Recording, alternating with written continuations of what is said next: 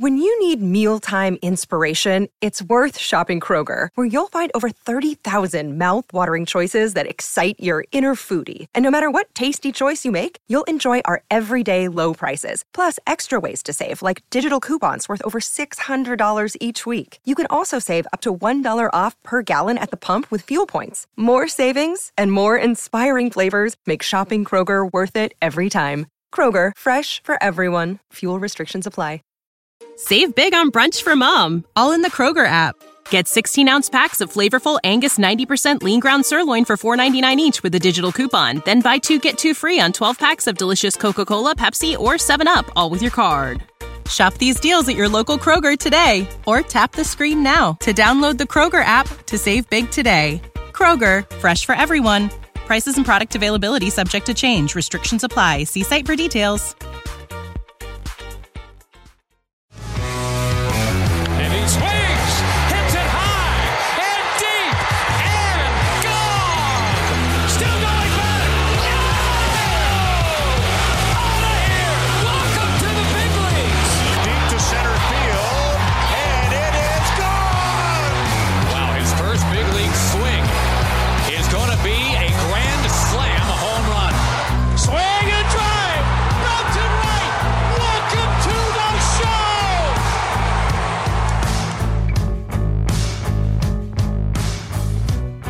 And welcome back to the Call Up, your go-to podcast on the future stars of Major League Baseball. As always, I'm your host, Aram Layton.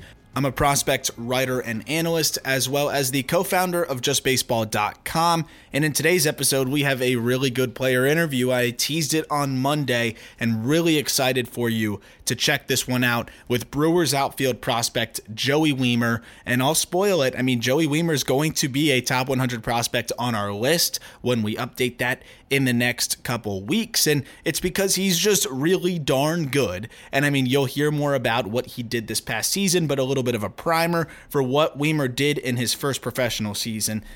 After being selected in the 4th round out of the University of Cincinnati in 2020, Wiemer just demolished baseballs this past season between low A and high A in 109 games, as I mentioned in the podcast. 296, 403, 556 slash line, 27 homers, 30 stolen bases. He does a little bit of everything. He can play both corners. He can play center. And he takes a lot of pride in his athleticism, which translates into the box. He's one of the more unconventional hitters you'll see. You can see some of that and hear him break down his swing a little bit by clicking the link in the description once you're done listening to this episode, where Joey and I, after this interview, went and just talked some hitting on YouTube and over some of his videos, and he explained some of the thought process he goes through in at-bats. I pulled some of my favorite at-bats from him that I saw in the year. Also, he walked us through a couple of his walk-off home runs because he hit 2 in 1 week, which is insane as well. I mean, Wiemer has all of the goods to be a fantastic baseball player, and he's also got it between the ears, as you can tell from this interview. I mean, a really simple approach to the game, even though it might not look like it. When he's at the plate, he keeps it really simple mentally, but he's a very smart player at the same time. It's balancing, being thoughtful, and having a plan and a good idea at the plate without overthinking and digging yourself a hole. Wiemer has struck that balance just in a really, really good way, and I think that's why we saw him translate so well to professional baseball and really take his game to the next level. It was just fascinating to hear things even about how high A was easier for him because guys threw more strikes, and he was able to just have his simple approach translate better in an area where guys have more of an idea where they're throwing it instead of the effectively wildness that you see in low A. Just so much insightful information from Joey Wiemer. Funny guy who's not afraid to tell it like it is, and a guy I always enjoy interviewing, so I think you will enjoy listening to it. Already looking like one of the big steals from the 2020 draft and one of the best prospects now in this Brewers system. Here is Brewers outfield prospect and one of the most rapidly rising names in the prospect world, Joey Wiemer. Man, I mean, one of the hottest hitters of the entire season last year, Joey Wiemer. Joey, great to talk to you again. And once again, congrats on just an unbelievable season last year. No problem. Thanks for having me. I feel like I just have to start with like the super surface level basic question of just how was the season for you, man? I mean, 27 jacks, 30 stolen bases. Did you expect to be flirting with 30-30 going into your pro debut? I mean, it was just amazing to watch. Yeah, I mean, you always have high hopes for yourself. Started the season pretty slow. I was pretty middle of the pack, I'd say, probably just hitting 240, couple pumpies. And, kind of just started to figure it out and never looked back.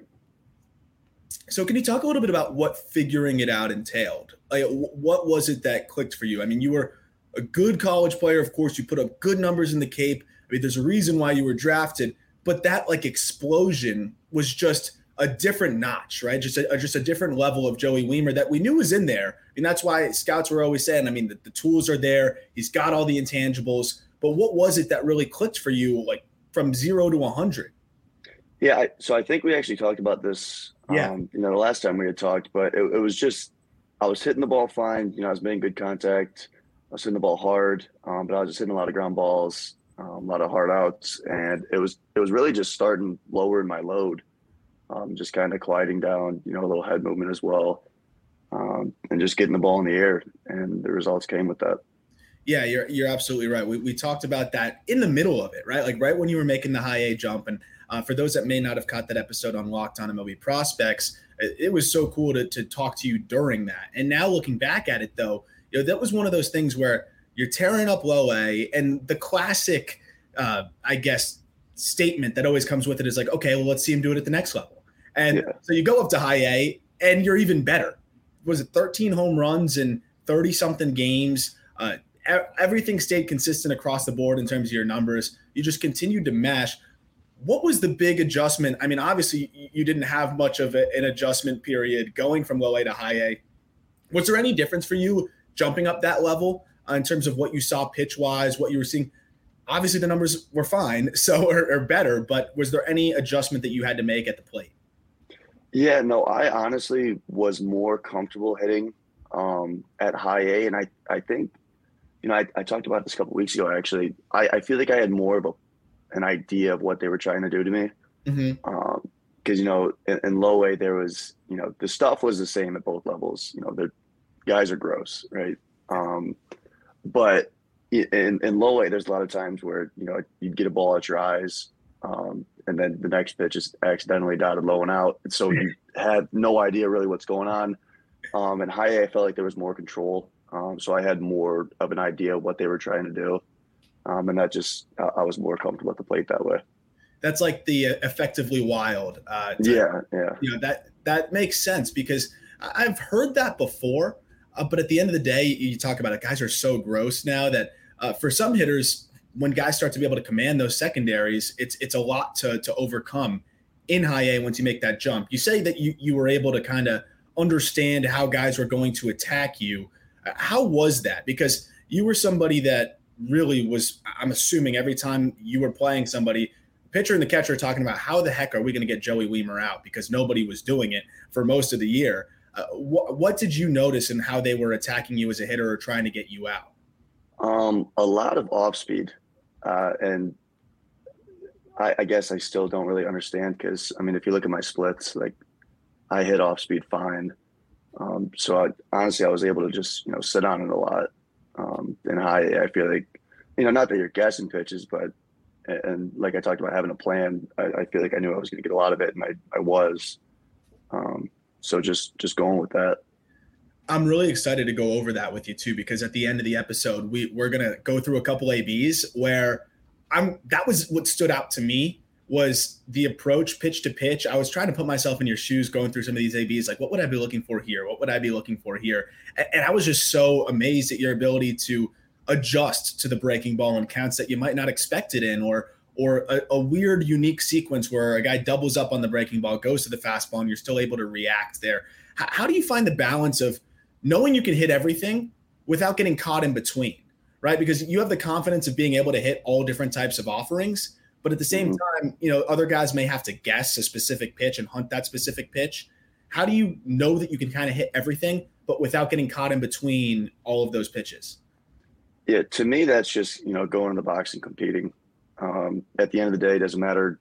It does matter your cage work and everything. But at the end of the day, it's, when you get in the box, it's you versus the pitcher. So it's just, see the ball out of the hand and hit it. And that's my thought process when I hit is I'm not thinking about, how I'm loading my back scap or, what I'm doing in the swing. It's just going out there and competing, hit the ball hard and run.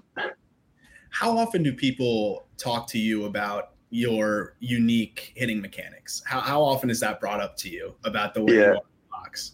Yeah, I get it a lot, and it's funny, and it's even funnier with the Twitter hitting gurus. My funk and unorthodox. It's who I am. It's how I hit. It's what I do. So it's fun to me. I've noticed that, man. Like I've noticed a incoming wave of Twitter hitting gurus and Instagram and everywhere. What has been your experience with the hitting gurus saying like this? Just my swing sucks. It'll never work. Every level I go, it's going to get worse. And okay. Okay. Yeah. Yeah. I mean, did you see there was a Twitter thread, I think it was a couple of days ago, about the dude talking about Mike Trout's swing? Yeah. Yes. That's a prime example. That was the funniest thing ever. It's a pitching machine swing. He's going to hit 150, and I was cracking up. Like that has to be validating for you, right? I mean, like, if people are going after Mike Trout's swing, you just have to know, like, it just is. But I've noticed that because one of my close friends, Griffin Conine, is the biggest swing junkie ever, and he's always sending me videos and accounts and stuff, and I think it messed with my algorithm. So now on different social media stuff, I get a lot of these hitting guru accounts, and I'm like, these guys, they don't get it. Like it's not cookie cut. And for you, you're proving it, right? Like you're proving that it's not cookie cut. But the thing is I feel like you achieve all of the same things that every other good hitter is trying to achieve, which is you talk about getting that weight into your backside. You talk about being, more in your legs and lifting. Like, aren't those all things that hitters try to do just in different ways? How do you get into that? And everyone works different. At the end of the day, hitting's about being on time. Pitching's about getting a hitter off his timing. Like, you can have the world's best swing. If you're late, you're late. If you're out front, you're going to roll over. Like, just being on time and competing. So how are you on time with all of that going on? Because that's the reason why I think people may say, oh, it doesn't work, because it wouldn't work for them. It's something that, like, if I'm trying to do that, I'm not going to be able to time it up because I'm not athletic enough to do that, or just the way I hit, that wouldn't be able to work for me. But it works for you. When did you start kind of hitting that way, and why do you think it works for you so well? Yeah, I've always been funky. Like early high school, I had a really open stance. Went to a leg kick, lost it. Went to college, big leg kick, cut down the leg kick. Now I got a toe tap. Like I've been all over the board with it. But at the end of the day, once I get into my hitting slot, if you take a picture of it, I look the same as everybody else. My launch positions, now I am a little more spread out. But again, it's just how you get there. And then once you're there, it's hitting. Talking about hitting breaking balls, and you were saying how you saw a lot more of them, and the numbers are pretty crazy across the board. I mean, fastball is 1,100 OPS. Breaking ball is nearly a 900 OPS, which is fantastic. And most guys in the minors are, that's the big gap. And then changeups, you also hit really, really well. What do you attribute that to? Is that being able to stay back more easily because of the adjustments you've made with being a little bit wider? Like, how are you able to adjust pitch to pitch, and even if you're fooled, be able to stay back and drive the ball? Yeah, I wish I had that answer 100%. But I think it's just, seeing the ball out of the hand well, and just doing what I need to do physically to get there. And that's kind of just all, natural reactions. It's funny because some of the best hitters, they can't really explain it. Don't know what you do. Yeah. I mean, they say Mickey Mantle could never tell you how to hit a baseball. It's funny because I talk to guys in the cage all the time. What do you think about when you do this? I'm like, dude, I don't know. I just hit. Well, sometimes I think it's become, and hitting is so hard now. You talk about how guys are gross in low A, they're gross in high A, and it gets worse and worse for hitters the higher you go. But that's kind of resulted in a lot of people, I think, overthinking, right, and trying to micromanage every move. And that's that's why I'm big on the mindset I have is they have controllables as a pitcher. Like, you're the one throwing the ball, you're controlling what happens. As a hitter, you're reacting. So if I'm trying to think about his 4 pitches and his 8 approaches he has to a hitter, like, I'm going to overthink.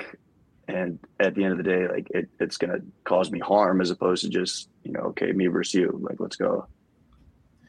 That's the best point there. And on the defensive side, that's something that we talked about it when you were on the podcast a little while back about, maybe getting a little bit of run in center. You're a good athlete, predominantly playing in the corners.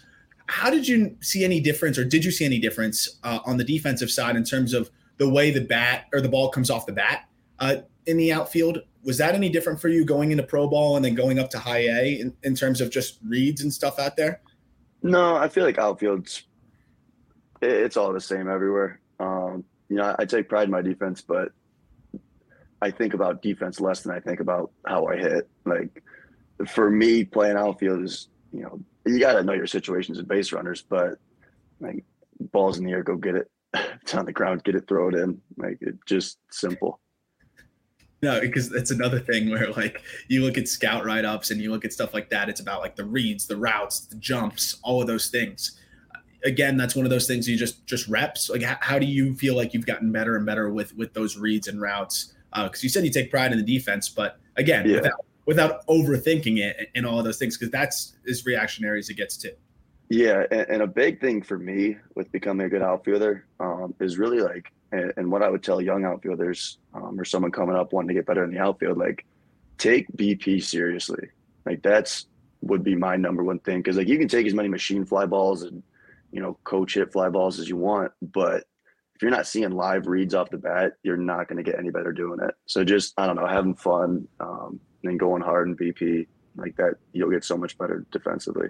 I love that because, you always see the fungos on the side during BP, in high school or whatever it is. I think they might even do it in college too. And really the best reps you can get is off that live bat. Absolutely. You get different spins. I mean, anything coach. Now I understand infielders taking it, but like outfielders, any, fungo outfield you're going to get, it's all the same backspin, tossed up, like same flight pattern. But in the game, you're going to get so many different side spins and backspins and top spins and, inside out swings. So like, just seeing everything and having a good idea where the ball is going to end up, like, just, I don't know, take that seriously. So something that stuck with me last time we talked, I was asking you about the stolen bases, because you had stolen 22 in low A around the time we talked. And early in the season, they had some weird rules as it pertained to holding guys on and things like that. And I'm pretty sure you were like, I didn't even really pay attention to that. I was just stealing. Yeah.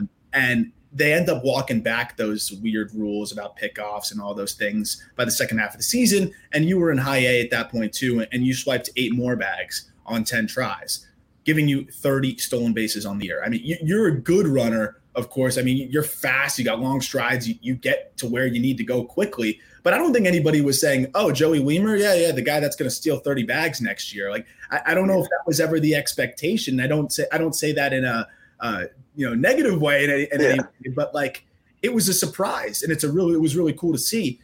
Were you expecting that to be a part of your game? And when did you start realizing, like, hey, I can start just swiping bags a little bit more than I thought? Yeah, no, and that's another funny thing about, some of my reports is my speed's going to regress. I don't even know what that means in terms of like how you can tell, but whatever. No, that's my favorite. The 50 present run, 45 future. Future, yeah. You can predict how his body ages. Yeah, like I'm going to get slower. Now maybe when I'm like 35, I'll probably start slowing down, but back to the point. No, I've always been a base stealer. And that's something else I pride my game on is, being good on the base paths. I think, my junior year of college, we got cut short, so I can't claim any numbers there. But my sophomore year, I think I was like 21 of 23 or something. Yep. So I've always been, someone that can run.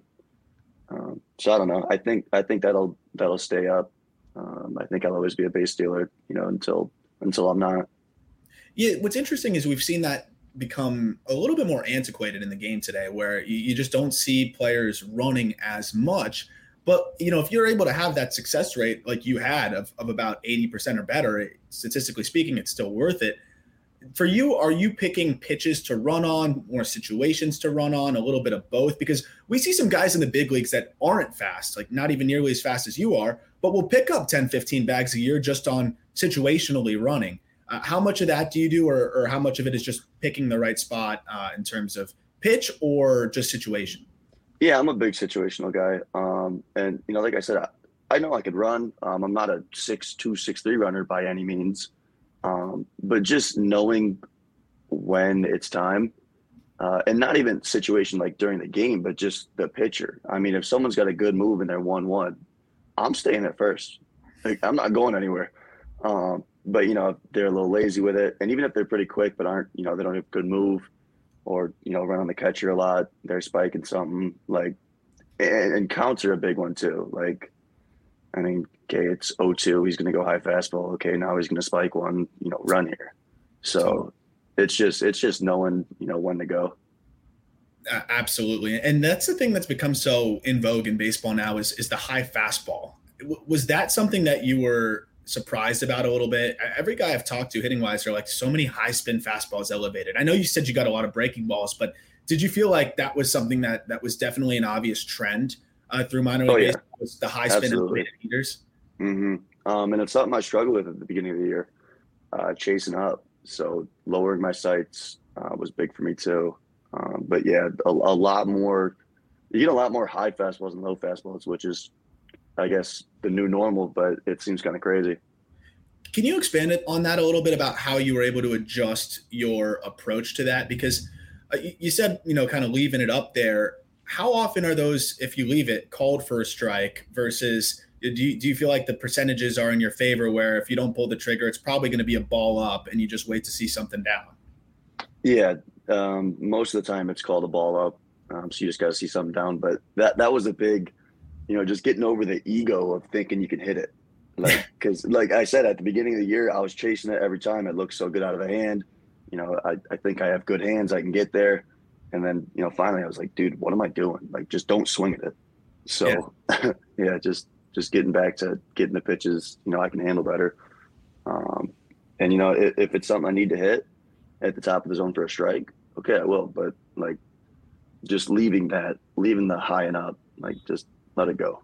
It's the hardest pitch to hit, I think, right? I mean, obviously a well-executed changeup is probably the most difficult, but would you say that riding fastball that is right at the top of the strike zone, that's got to be one of the hardest pitches to get to?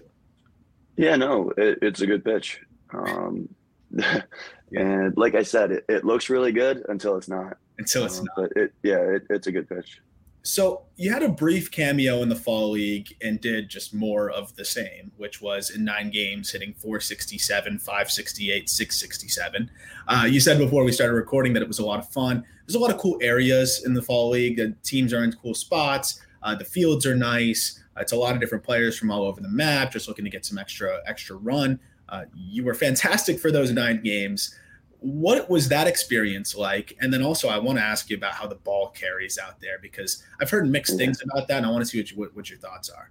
Yeah, no, it was awesome. Really good clubhouse, really good guys, a lot of talent, a lot of fun, great fields, great environments. We were out in Scottsdale. Yeah, there you go. So you couldn't ask for a better place to be. But yeah, I loved every second of it out there. The ball carried well. We were using, big league balls and, out in the desert. So you can't really ask for a better combo.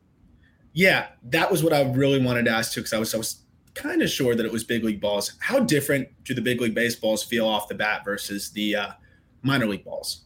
I didn't realize it until like you pull up the data and exit velos, because there were some balls like I think I hit probably 3 or 4 balls like 110, and I didn't think I hit them that hard.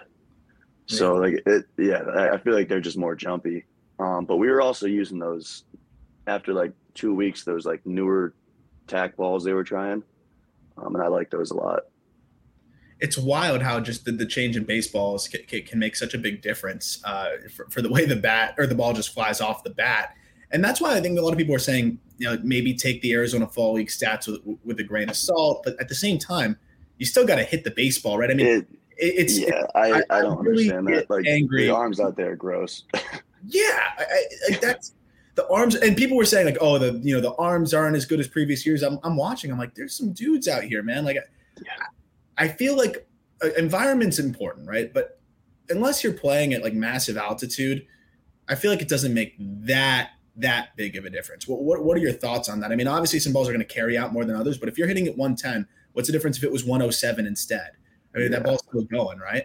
Yeah, and again, back to like the stats out there, you can't really look into them. Like it's such a small sample size. But like, I don't understand trying to discredit somebody for hitting well out there when like the guys they're gross. You know, the arms are gross. It's a tough place to hit. Now I know it was pretty hitter friendly this year, but I mean there were some dudes hitting too. So it was just a great combo. Your team was extremely talented. On top of yourself, you had some other, big name prospects that had great years. Who stood out to you in terms of just some of these guys you don't get to cross paths with, which is the cool part, right? They're different levels, different leagues, and now you get to see some guys that maybe you didn't see hit much. Who stood out to you on your Arizona Fall League team that could swing? Yeah, obviously Torque. He only got to play a couple of games, but like just watching his BP, like he is such a good pure hitter outside of hitting however many pumpies he's going to hit in his career. But another guy that I never got to see that looked really good at the plate was Beatty. Like I said, never got to see him, but he's a pure hitter. There was a lot of guys I could go on about, but it was fun to be a part of that lineup. What about on the pitching side? There was a lot of guys that were reliever types, which kind of sucks for you because it's like the power reliever. Just a lot of power arms, yeah. Yeah, like guys that just needed more innings, and the reliever types that were coming out and pumping. And then he had like the Owen Whites of the world who hadn't pitched in forever and comes back and looks like he, was just coming off of a Cy Young season. You had some really nasty guys out there. I think there was just a wide range of guys kind of rehabbing almost, using it as an opportunity to come back, and then guys that were just like fresh and just needed more innings. And just throwing 100-mile-an-hour bowling balls. Yeah. What stood out to you the most? Was there anybody that you're like, holy crap, who is this guy? This is nasty. Because you don't get scouting reports, right? Yeah, no scouting reports. I mean, a little bit of pregame video, but like it's just going out there pretty fresh and just hitting. One guy that stood out to me that, he's not like a sleeper prospect, but someone that I hadn't got to see was Landon Knack. Mm-hmm. He was legit, really, really good command, really, really good stuff. And just, he's a pitcher on top of how gross his stuff is. I can't remember. We're going to go through the at-bats on the end of this, on the back end, going over a couple of your ABs to take us through your approach. I know that Landon Knack, there was a Landon Knack AB I was looking at, but I don't know if we ended up sticking that one in there. But there's a couple really good ABs from the Arizona Fall League, one from the season that I'm excited to go over with you. But I also have to mention, you got the flag behind your right shoulder, the Cincinnati Bearcats, where you play ball, and you got an awesome shirt that says, "How about them Bearcats?" How was this season for you, watching the football team, make it all the way to the playoff? Obviously not the finish you would have wanted, but I mean, I think anybody would take that. I grew up a University of Miami fan. Hell, I'd take that season every day of the week. Yeah, no, it was awesome to just kind of get to experience that. I actually got to go to the game in Dallas. Oh, no way. So it was really cool. They had a hell of a year. Yeah, I've never been there. It was different. It's unbelievable. What about on the track, like on the road in the minor leagues so far? Have you had a favorite spot that you've stopped so far?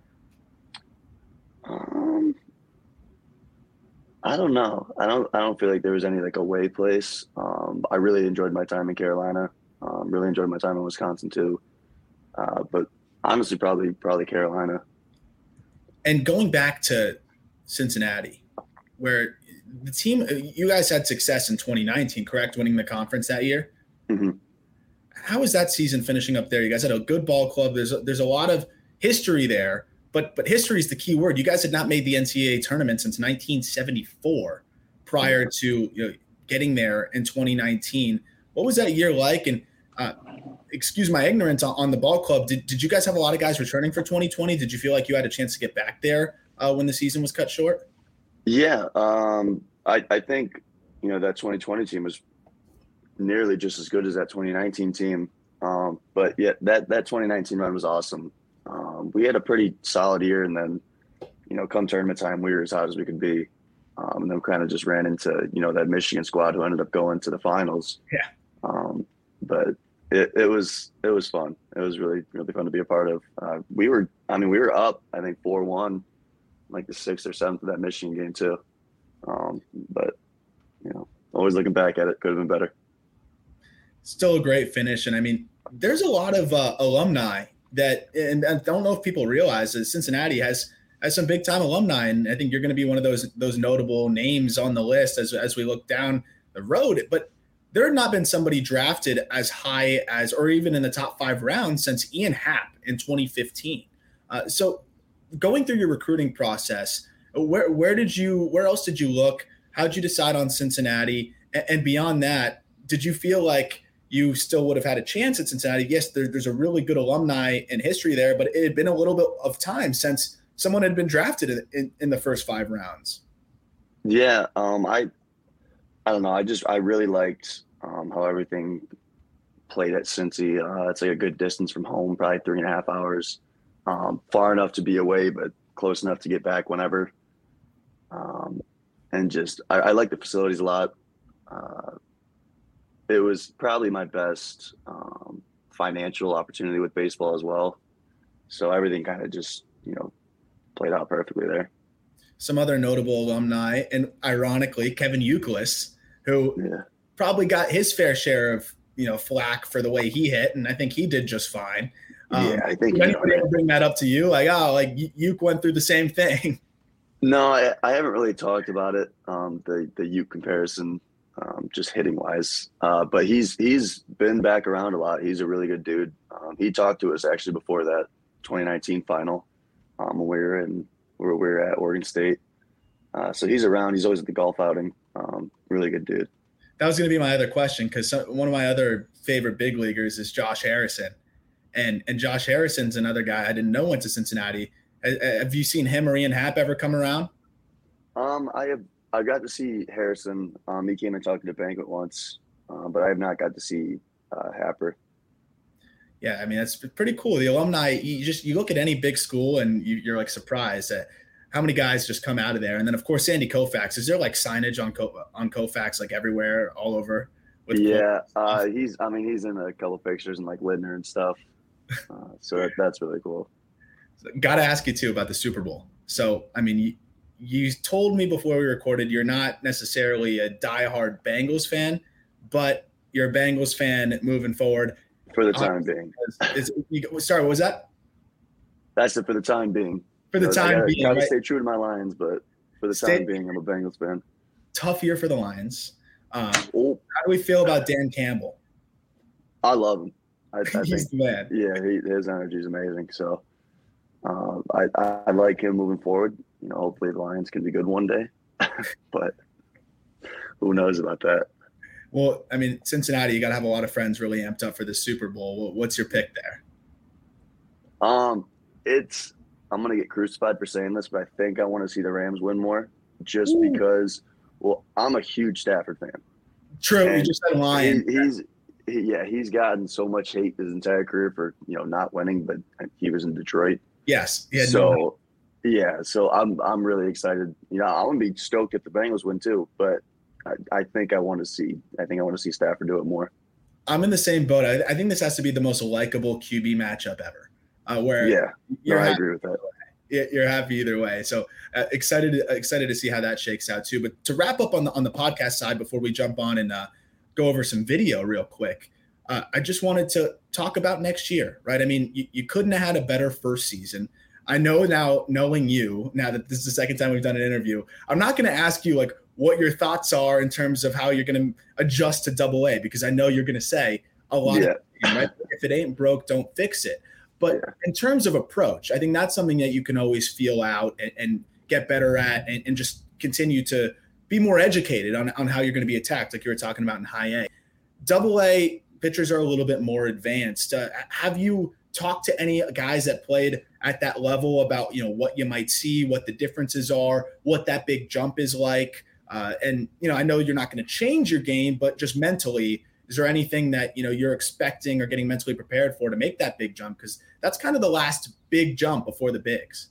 Yeah, and I'll need to feel it out at first. I mean, I'll probably have my cookie cutter. Someone's probably going to go hard and soft away, a lot of, until I, start to get a feel for, what they're trying to do to me. But as of right now, it's just, I don't know, just getting my off-season work in, getting myself best prepared physically, and then just, figuring them out and hitting it. I mean, I admire your approach so much because I was through high school the biggest overthinker when it comes to hitting, and I know a lot of people that end up thinking themselves into a hole. And sometimes it needs to just be as easy as see ball, hit ball, especially when you got the physical tools that you have. Joey, I mean, I'm so amped to see what you're going to do this coming season. Always rooting for you through the way. And as I said before we started recording, I would check in every couple of weeks or every week or so. Like, all right, what are Joey's stats now? Like, let's see how he's doing. Just naturally expecting you to be like a normal human and have like a 900 OPS or something. And it just wouldn't stop. It was one of the more amazing things I've seen. We're going to go over the specific swings. And for those that are listening to the podcast, the link will be in the description to go over to the YouTube video to see Joey talking about how he just sees the ball and hits it. But there'll be a little bit more than that because we have some really cool ABs where he works some good counts and puts some good swings on balls. But Joey, thanks so much for taking the time on the podcast side. And let's talk some swings. Let's do it.